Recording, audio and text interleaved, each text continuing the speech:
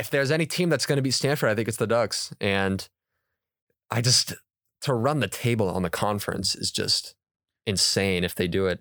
And it's almost like not actually, but it's funny, like in a comical way, like almost disrespectful. Like you can't just go through an entire season and not lose in the conference. Like it's like a glitch in the simulation. Yeah, you can't do that. The ones and the zeros don't match up like that.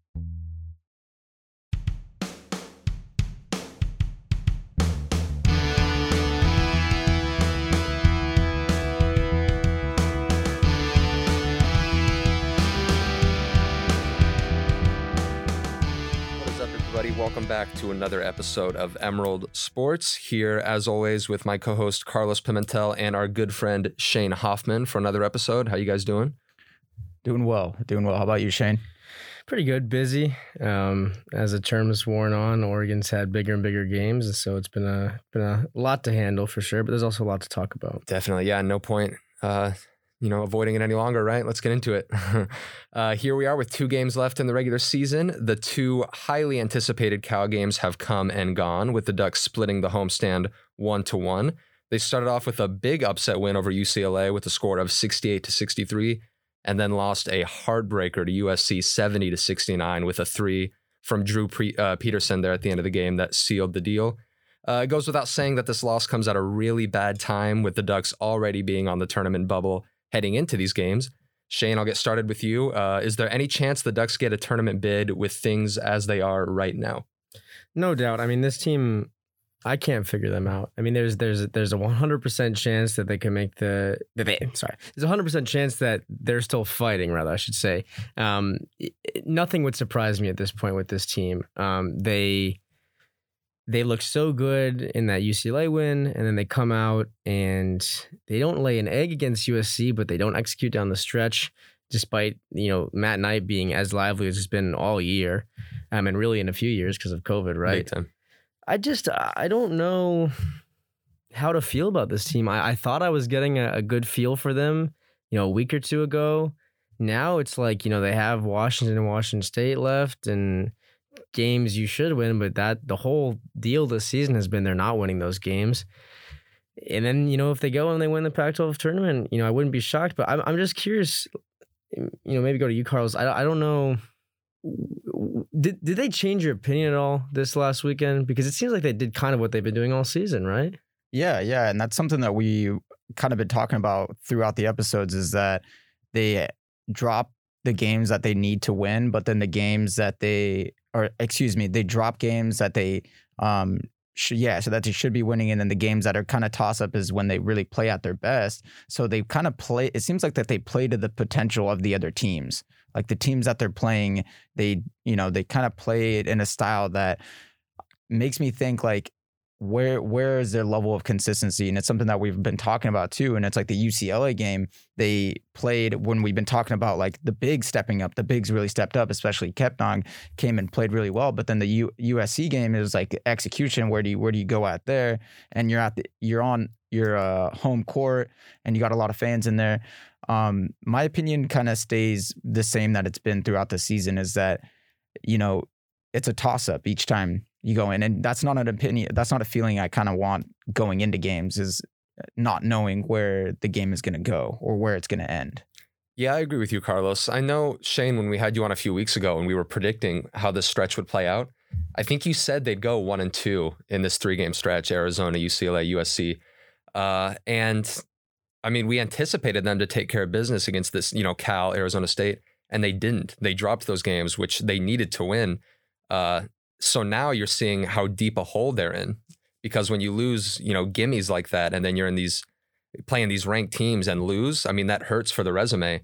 But what you said about, the bigs, I thought they played great against UCLA. Kep, especially, he had like 3 blocks in what seemed like 2 minutes. And then they go to USC and that just goes away.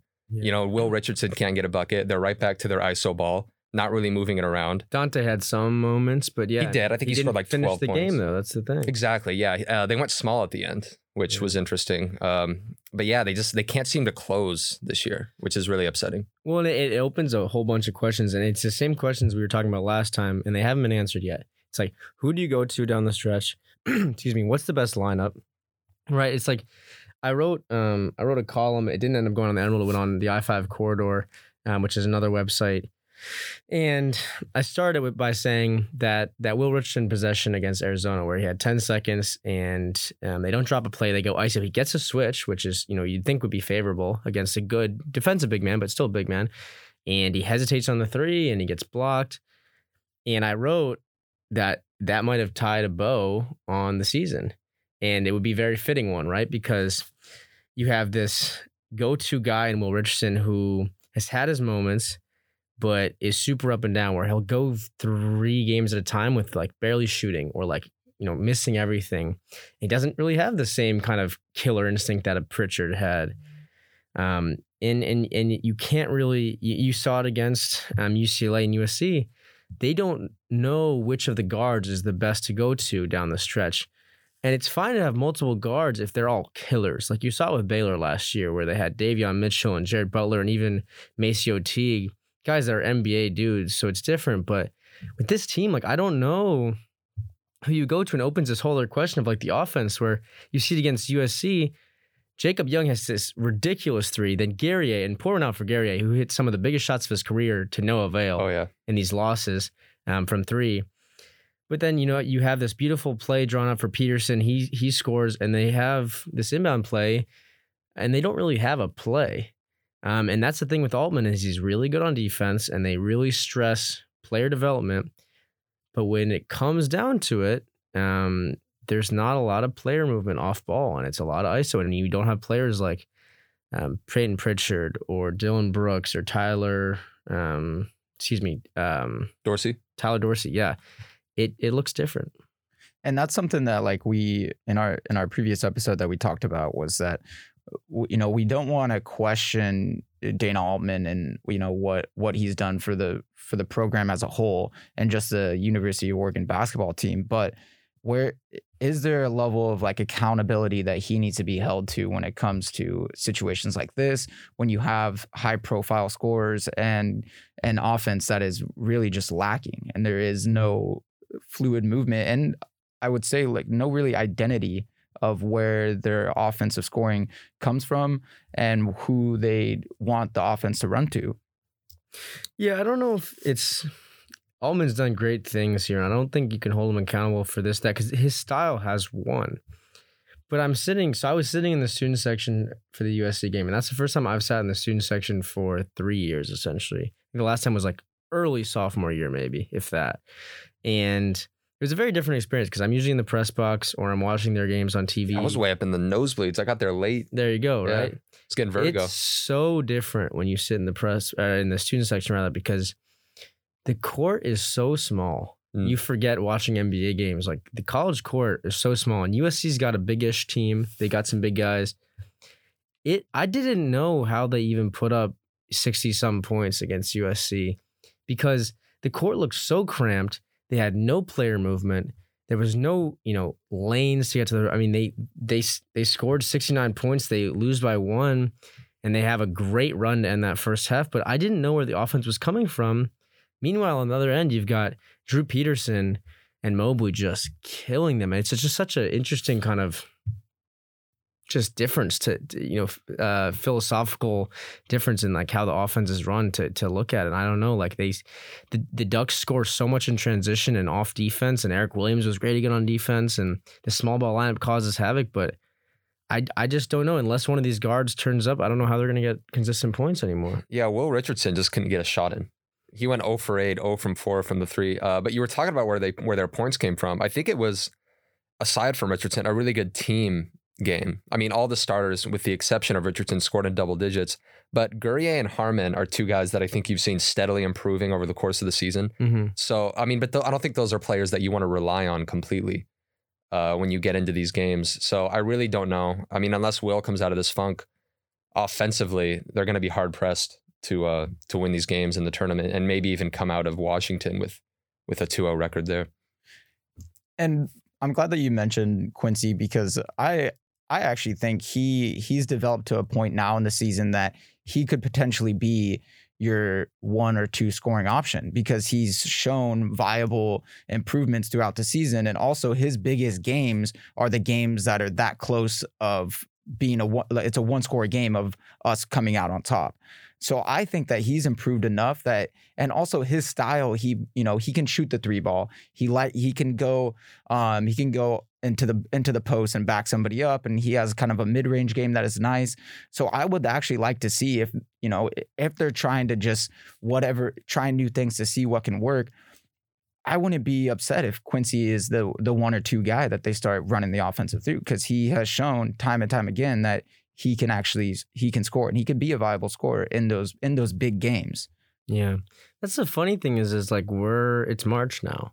We're having these discussions like, who's our scoring option? Yeah. Right. Who's the scoring option? Who should have the ball at the end of the game? Is like, these are things that you usually know by now. And it's funny you mentioned Gary, because he has vastly improved. I mean, lately his 3-point shooting, especially, he's super physical. And that was cool too. Like, being as close to him as I was just sitting in the student section, I knew his frame was pretty legit NBA kind of frame. Seeing it up close was impressive. And this is the problem too, because it's like, this is what they expected him to be. And he had such a long transition to get to this player he is now, because he had to kind of change styles, more perimeter base. And that goes back to the whole thing. It's like, you've got all these transfers, and that's why I don't want to hammer Altman or any of these guys, because that's why it's so hard, and that's why it's so unheard of to do what Altman's done and bring all these guys in every year and get them to play on the same page. And you have guys, Will Richardson was, the lead guard last year, but you had 4 forwards. Mm-hmm. Jacob Young was really the guy on his team. Harmon played alongside, Austin Reeves, but so it's all these new roles, and I guess maybe that's why we're still sitting here with all these questions.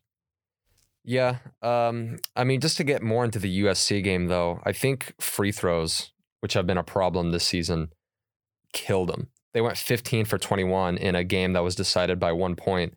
And, particularly guys like Eric Williams and Jacob Young, we give them praise on the defensive end, but free throws, you need to hit, especially when you get a huge break. I don't think Isaiah Mobley, how many points did he score in the first half? Maybe like 2 or 4. I don't think I don't even know if he scored in the first half. Yeah, they neutralized him completely. But he had damn near 20 in the second. Exactly. So, I think that's an opportunity you need to jump on, because we know how this team closes. So, I think the only way for this team to have sustained success is get a lead early and then just try to keep that going, not rely entirely on your shooting, keep the other team from scoring. And they were never in that situation in the USC game, which is ultimately, I think, why they couldn't get away with the win. But the UCLA game was great. Yeah, most definitely. The UCLA game was like one of those games that we kind of touched on that, that's where they're playing. They played up to their potential. They played lights out, especially defensively. Definitely, yeah. And looking forward to the 2 Washington games. Those are games now, they obviously you want to win. And the things like they can still make a splash. They can still make a splash in not only the Pac-12 tournament, but I think the national tournament as well. But I think the things that they need to do or that can make that happen are just simple fixes that we've kind of been talking about and hammering on. And 1 is ball movement, 2 is free throws. And I think those 2 things are things that are fixable, and they can make a team go from questionable to be like a legit contender in big games. Yeah, when you have 3 upperclassmen guards as your leaders, the fact that free throws is a place that you're struggling, it's not the greatest, right? They've actually improved, like especially in that UCLA game, like they hit some good free throws.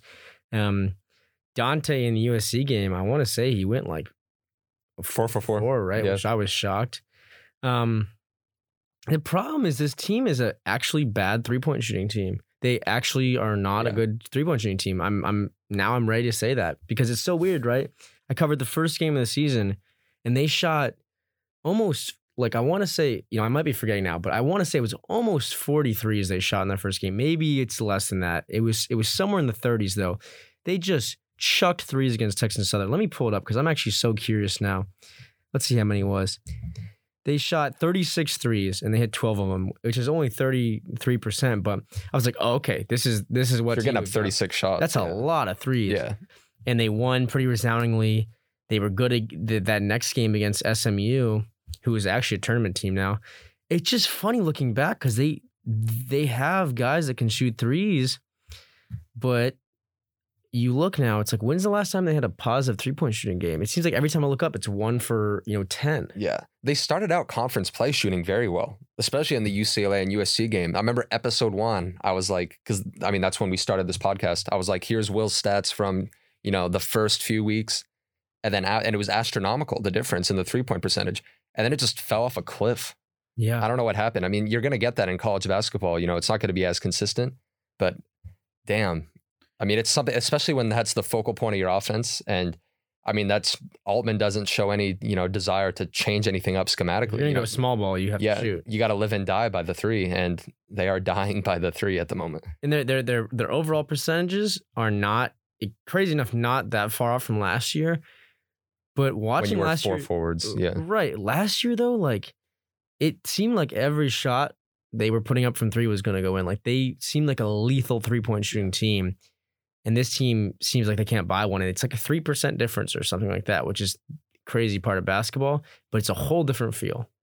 And it seems like that it's like you guys said, it's a hill that they kind of want to die on, of like the 3-point of that's where we want to get the offensive points from. And also it shows in the ISO ball and the lack of ball movement is that the ISO ball, it seems like the offense starts out with the idea in mind of let's get a 3. Let's kick it in the post. If we can't get a post, let's kick it out and let's get a 3 up, which it hasn't been as successful. And I'm glad that you brought up that there's about like a 3% difference because, if you're looking at stats, that isn't that much of a jump. But if you're watching the game in real time, it definitely feels like that there's a huge difference in offensive efficiency. But looking forward at these 2 Washington games, what are some things that we can potentially see or that you would like to see coming out of those 2 games that could benefit us going into the Pac-12 tournament? Because these 2 games can still provide some sort of positive feedback going into the tournament. Yeah, I mean, these are 2 teams that they've faced before that they've beaten. So, I mean, you got Terrell Brown in Washington, who's a dude.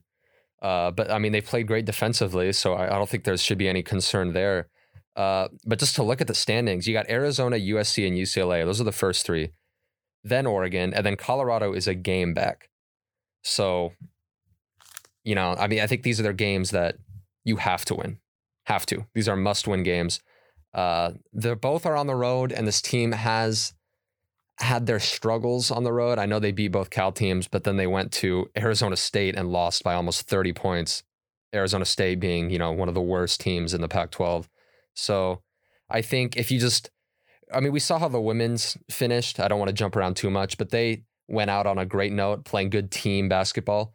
And I think that's what you need to see from these games. A little better shooting. Hopefully a game from Will Richardson to get his confidence back up. And then you go into the tournament with some momentum. And then I think hopefully maybe if you see UCLA drop a game, maybe they get like the bye week in the tournament. Mm-hmm. Or I guess it's not a bye week in basketball. I don't know. The break though.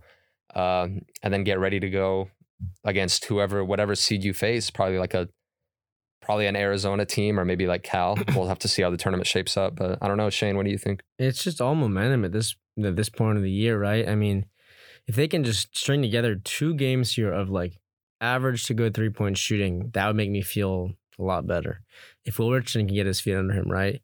If we can get some sort of hierarchy of who should have the ball down the stretch, because they've all had their moments, right? They've all had a game where they were the dude, the 3 guards I'm talking about, Harmon, right. Richardson, and Young. They've all had their game where they totally eviscerated some middling team or even had good moments against these LA schools. You would love to see just blowouts. I mean, Washington State and Washington are not as bad as people, I think, realize.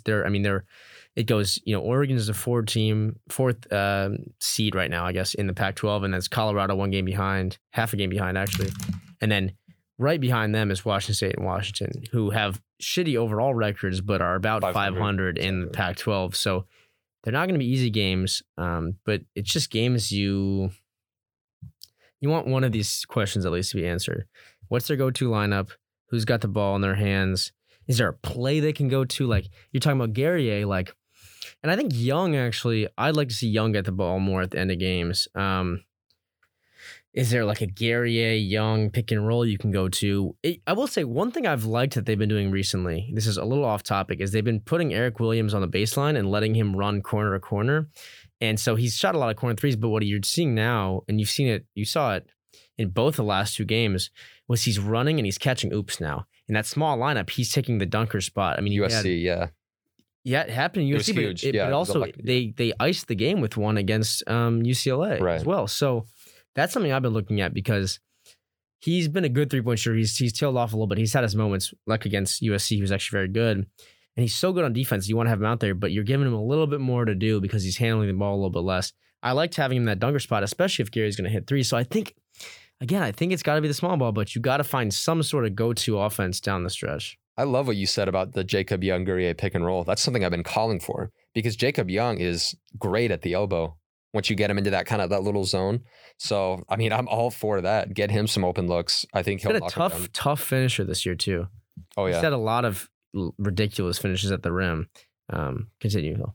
No, Carlos, did you have anything to add? Yeah, I would like to add on to that. His scoring in the paint is what has impressed me the most is that he seems to be relentless when he gets in the paint, is that he seems how to find the bottom of the net when he gets inside of there. So I would like to see, the offense kind of run through him more and kind of, maybe that's something that we could, that I would like to touch on and, potentially think about is that, him being so aggressive and being able to attack the paint as much, that's something that it attracts defenses and it gives Will Richardson the option if he wants to be a 3-point shooter.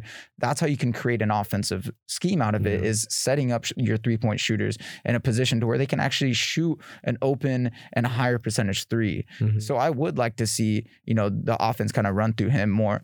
And Eric Williams being, if they are going to turn into that small ball, he kind of has to give up that.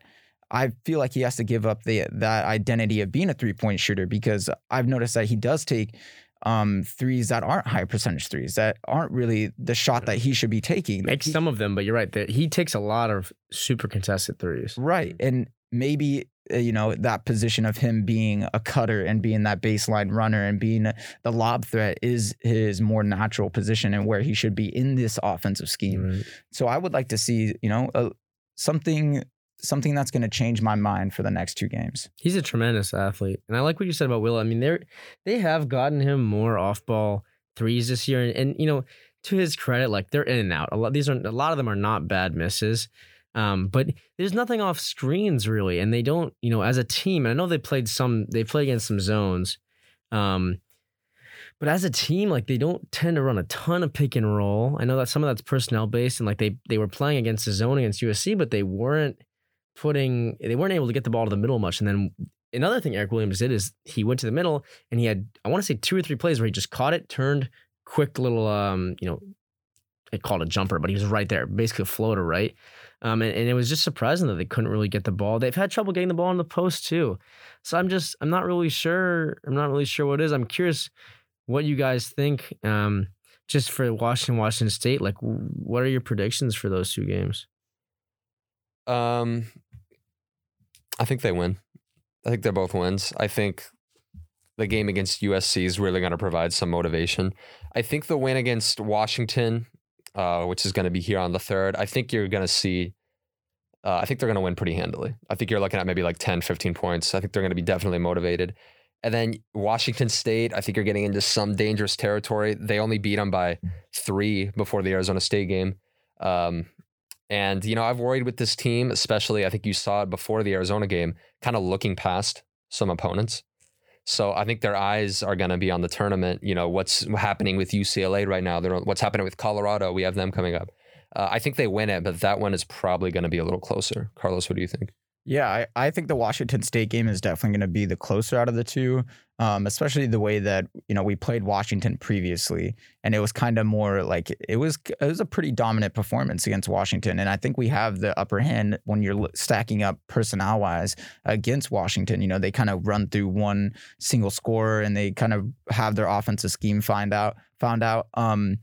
So there is that idea of possibly going 1-1 against these two teams, which is not ideal. And if there was the one to drop, it's going to be the Washington State. But the hope is that we've talked about it time and time again, is that this team is notorious for bouncing back after big losses and bouncing back and kind of finding a new identity each time they get knocked down.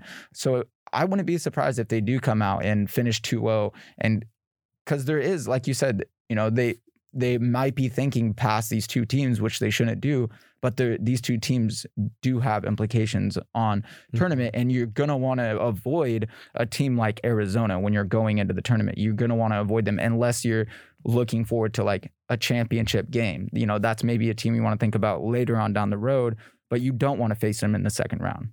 Yeah, I mean, I'm going to zag. I actually think they're going to drop one of these. I just have no faith. I've watched this team all season. I've covered them. I've heard them talk. And I really, at this point, have to see to believe it. I've been giving Altman a lot of credit, rightfully so. I don't know. I think they're going to, like you said, they look ahead to the big games. The tournament's looming. They could go 1-1 and then win the damn tournament. Who knows? I just don't. Every time I think I figured this team out, they completely, throw a wrench in that for me. I mean, the Arizona State game on the road was an excellent example. You lose by 1 to USC, right? Whatever. But yeah, I don't know. It could be either one. Washington's playing better of late. Washington State's been feisty. A lot of guards on both those teams that can score. Again, they totally could win. Don't get me wrong. They should win both. I just don't know if I have faith at this point. I get what you mean. I mean, I was devil's advocate last episode. This guy's the cheerleader over here. Yeah. All right, It'll be interesting. Yeah. All right. Women's segment time. We're a little backwards this episode, but that's all right. The women's regular season has come to a close officially. The Ducks faced yet another road loss to Colorado, who beat them 86-83. But then they rebounded and closed the season off on a positive note, beating the Utah Utes 73-65.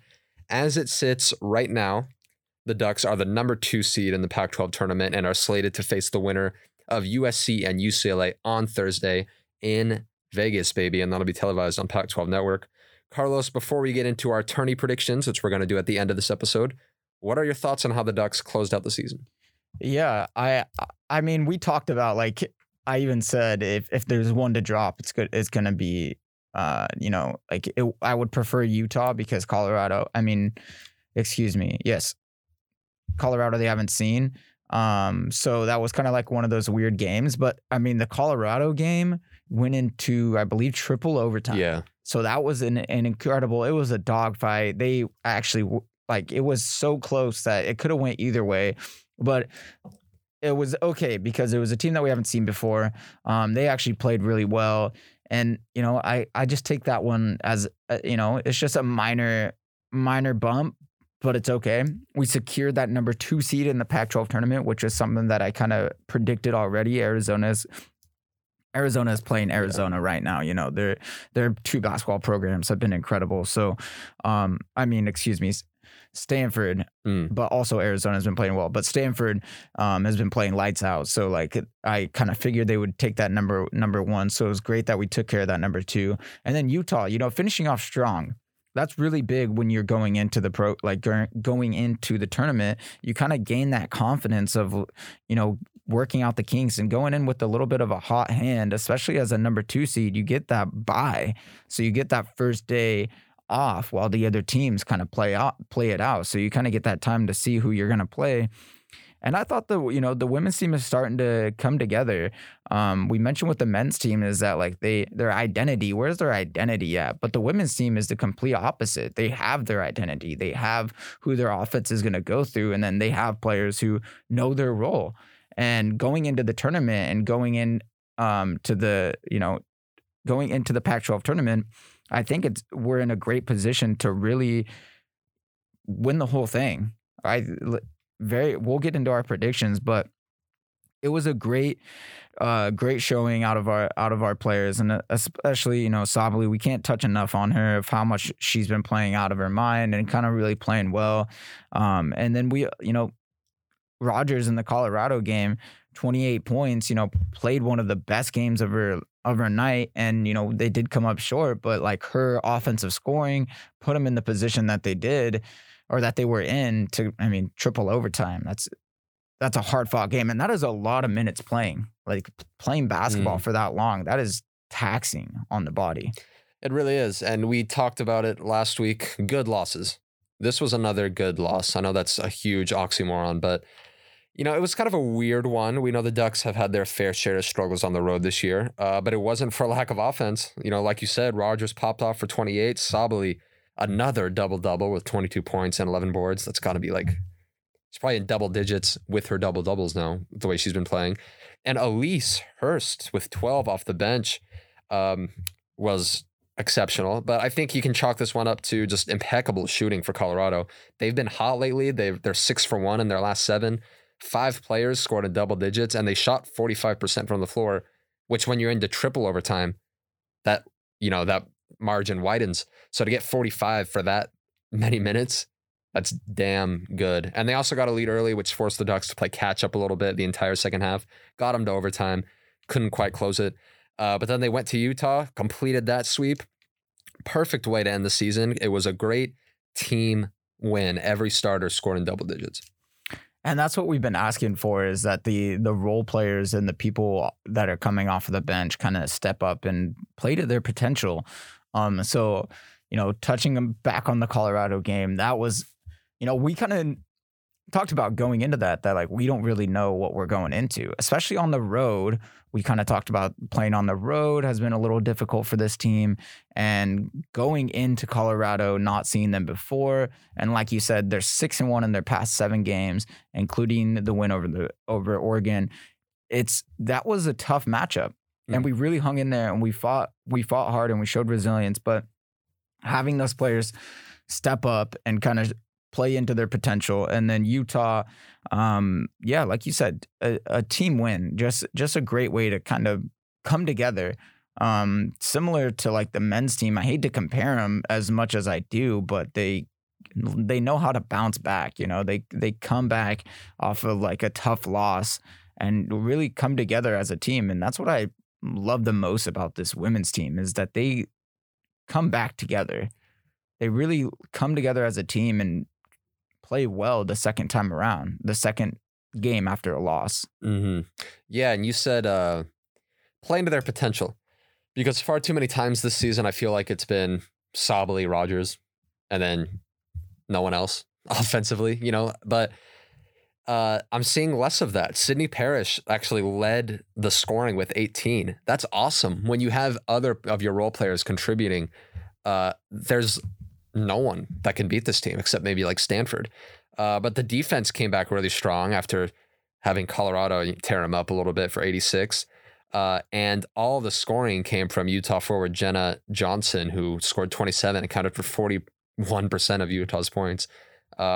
Probably won't duplicate that again. So it's good to see that the Ducks kind of isolated her and took away the rest of the team. But it makes me very comfortable going into the tourney, and I think the Ducks are definitely poised to make a run if they continue to play as a team, get the role players involved, play off the bench. They had, I believe it was the Utah game, Sabally and Sedona Prince in the starting lineup. That's like the first time we've seen that, no? No, I know I'm shaking my head. Yeah, sorry. Yeah. I didn't mean to like. No, yeah. And we've been talking about like where's the throw in a big lineup. Let's see what this lineup can do. Let's try some new things.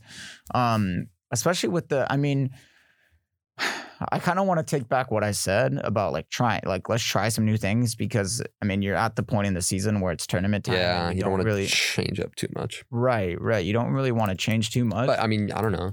Definitely not in the Pac-12 tournament when you're playing all these teams that you've already faced before. Yeah. But it's good to have flexibility when you get into the NCAA tournament, which I believe they will. 25, second in the Pac-12. Anyways, didn't mean to cut you off there. Continue. No, you're totally fine. I'm excited to see them play. I'm excited to see them play in the tournament because I feel like that they do well. Like minus the Arizona game, which was kind of like a really tough one. But I feel like they play well in these big moments, and it's like it's awesome to see, and I'm excited to see how they perform in the tournament because this is a really big opportunity for them, and it's a big moment. Like the Pac-12 tournament is a big moment. They're more than likely gonna just get the bid already to the national tournament, but you don't want to just like, you have teams in here that are not nationally ranked and top ranked teams that you could knock them down a few rankings, and you can make an impact on the overall tournament itself with a couple wins through this tournament. Yeah, well, they've beaten other teams like UConn pretty handily. So, I mean, definitely they can run with the Bulls. If there's one thing that concerns me, it's playing on the road. The tournament is going to be in Vegas. They're not here. We've seen them struggle a little bit. They dropped those a few weeks ago at Arizona, both Arizona schools, bam, bam. But I mean, like you said, they play well in big moments. Everybody's on the road here. It's not like it's just the Ducks. So, I mean, I just want to get into this bracket. Are you ready? Yeah. I think we should dive in. We have our Pac-12 tournament brackets, the seeding right now. Number 1, Stanford. Number 2, Oregon. Number 3, Washington State. Number 4, Arizona. Those are the teams that get the bye weeks.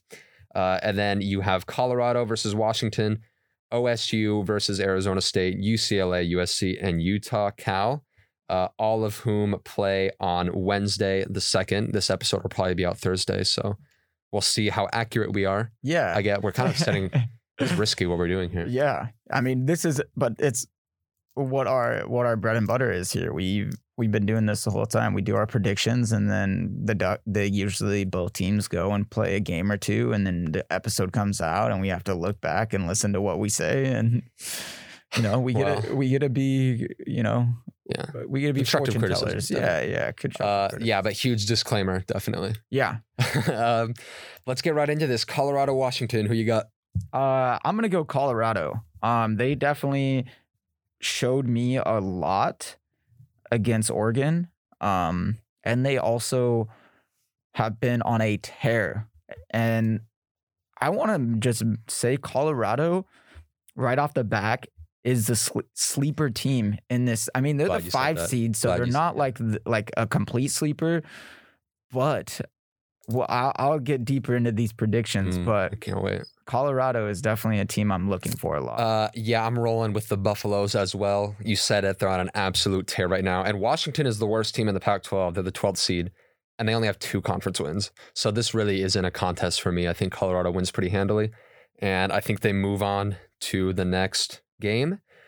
Beavers, Sun Devils. Who you got here? I hate to say it, but Oregon State. They, their players are playing. They have great players on their team. They don't really have the best record. They did split the series against us. But they have good scorers. They have players who can get buckets from really anywhere. So I'm going to go Oregon State. Our first different picks. All right. I'm going with the Sun Devils here. They started off okay. They're on a 6-game losing streak right now, so kind of down in the dumps. But all of those games have been within single digits. And I think going into the tournament is an opportunity to kind of find their bearings a little bit. And definitely not a biased pick. I'm not projecting at all here. But yeah, I'm going to go with the Sun Devils with the first upset. I think they move on.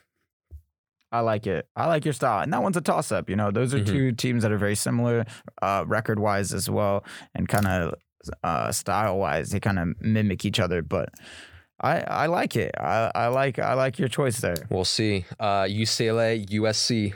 The battle of the LA teams. I'm not a number chaser here. So if you're listening to this and you think I'm just picking higher seeds, you're wrong. Boring. Boring. Yeah. But so you're going with the Bruins, I assume? I wanted to, but I wanted to.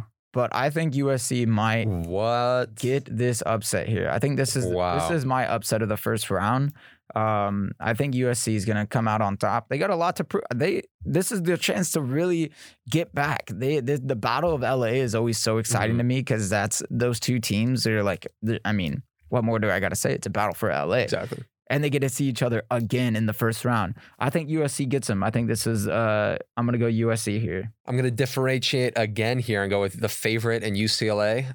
They're kind of off 2 straight wins against the Arizona schools. Arizona, who's the 4th seed, which is a pretty big win for them.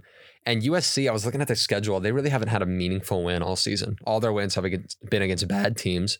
So I think UCLA, I haven't watched a ton of either of these teams. But I'm going to go with the favorite. I'm going to play it safe and take the Bruins.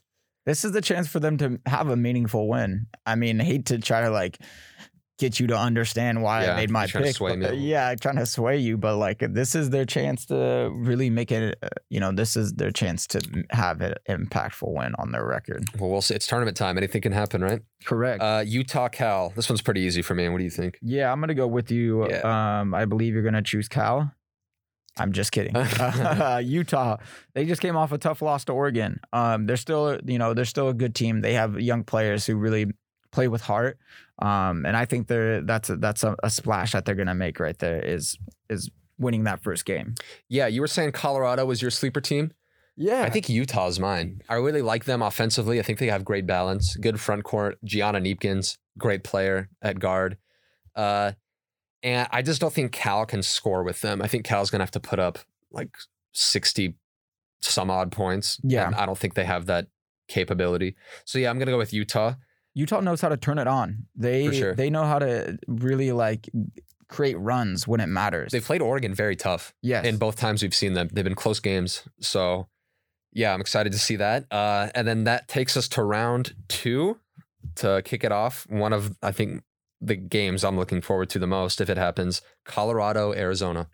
Yeah, I'm going Colorado again. Oh, yes. Hey now. Yeah, I'm going Colorado again. This team is hot, and I'm going with the hot hand. Yeah. And I think that they've started to find their groove and at the right time into the tournament. So I'm going to go Colorado with the upset of over Arizona. I wanted to. I debated this one for a long time, but it's a very tough pick. But I think Colorado's magical run ends here. Arizona, after a much needed bye, I think takes care of business. I know they've kind of fallen off a little bit at the end here. They've had some losses, but the stakes are just too high for them to drop this one. I don't think they do it. I think they win in a very close game. So you're going Arizona? I'm going Zona. Yeah. All right. Wildcats. ASU Stanford. Or I guess for you, it would be Oregon State Stanford. Yeah. And I'm going in-state. Again, another joke. I'm going Stanford. This team is way too good. This team is, I mean, if you've seen them play, which we have, they're elite for a reason. They're definitely a top team. Yeah, I don't think it matters which team comes out of OSU or Arizona State. I think Stanford's going to boat race whoever it is. I really don't see anybody beating this team. I hate to project and show my hand, but Stanford is the real deal. One of the best teams, if not the best team in the nation. So yeah, I'm going with the Cardinal. Which takes us to winner of UCLA USC versus Oregon. For me, it's UCLA. You got USC. Yeah. I'm not. Yeah. Yeah. USC. Oregon, baby. Of course, we're going with the Ducks. Come on. Let's go. Rolling with the Quack. Quack attack. Yeah, I don't think we really need to elaborate here, right? Right. On to the next, the Utah Washington State. Again, I'm going to go upset. I think Utah comes out on top again. I agree. And sets up another great third round matchup. I have Utah as well. This is going to be a very close one. Wazoo is really difficult to predict. I don't know what I'm going to get. They'll beat Arizona and then they'll get blown out by the Ducks by like 50 points. Right. So I just don't know. And I do like Utah. I think they're a sleeper team. So I don't know what to expect from the Cougars. I'm going to have to see it to believe it. They ended the season well, but I got the Utes. Yeah, I'm right there with you. All right. So our final four is the same, right? Arizona, Stanford, and Oregon, Utah. How does that shape up? Yeah. I think, you can only, like I said. Oh, no, you had Colorado. Sorry. Yeah. Colorado. For me, I think because Stanford is so good, and Colorado, you can only stay hot for so long. I'm gonna go with Stanford here. I think that Colorado's run ends in this semifinal game. But if this is right and this happens, this is gonna be an incredible game to watch. Yeah, Arizona too. I mean, if they get through it, but I don't see Stanford losing. They're playing at an unreal level. I don't think either one will be a blowout, but I mean, Stanford won the tourney last year and they're posed to repeat it. But Ducks Utah, this is like the third time they're facing. I got the Ducks again. Of course. I think we have their number, and I think we have them. We've seen them enough times, and we've, after the first game where it got really close, and then seeing them win on the road in Utah, I think we've weathered the storm when it comes to them. That we know that they can get hot at any moment, and that we kind of have their number when it comes to personnel. Definitely, and the Ducks are seasoned. You got Niara Sabally and Sedona Prince and Endia Rogers, all upperclassmen. Utah, Gianna Neepkins, their primary scoring option, is a freshman. So this is a big stage for her. And I think Oregon's experience is going to show here. And like you said, they beat them twice before. And I think they get it done, which leads us to Stanford, Oregon for the championship game. And what are you thinking? And just because we're on this podcast and we're doing this for the University of Oregon, it's no bias here, but I'm going with Oregon here. I think we have a lot to prove, like we've had the entire season. We've had a lot to work through.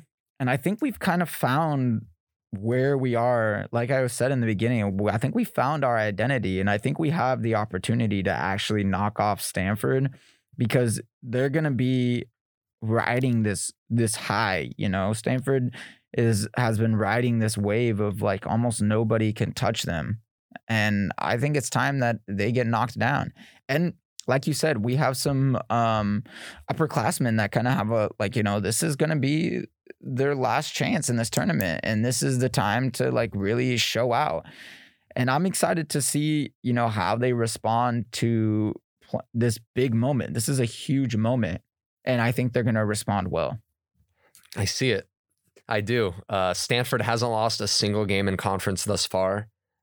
They only beat the Ducks by 4. And I had Stanford before we started this podcast, but you've convinced me. I'm going with the Ducks. Let's go. Cross out this name right here. Yeah, I mean, if there's any team that's going to beat Stanford, I think it's the Ducks. And to run the table on the conference is just insane if they do it. And it's almost like not actually, but it's funny, like in a comical way, like almost disrespectful. Like you can't just go through an entire season and not lose in the conference. Like it's like a glitch in the simulation. Yeah, you can't do that. The ones and the zeros don't match up like that. This is the time you lose, and you lose to the team who I think is going to be the Pac-12 champion, and that is the University of Oregon. The Oregon Ducks. I agree. Couldn't be more excited. Dates, again, Wednesday. Hopefully you watch it. We can't be there to tell you because this episode won't be out until Thursday. But Thursday is when the semis happen.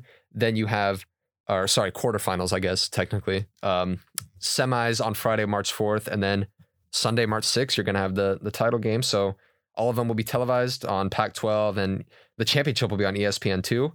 So go watch. This is major. This is big stuff right here. Yeah, most definitely. And we appreciate you listeners tuning in as always. And we're excited to touch back after this tournament. After the tournament. Yes. Yes. Deuces.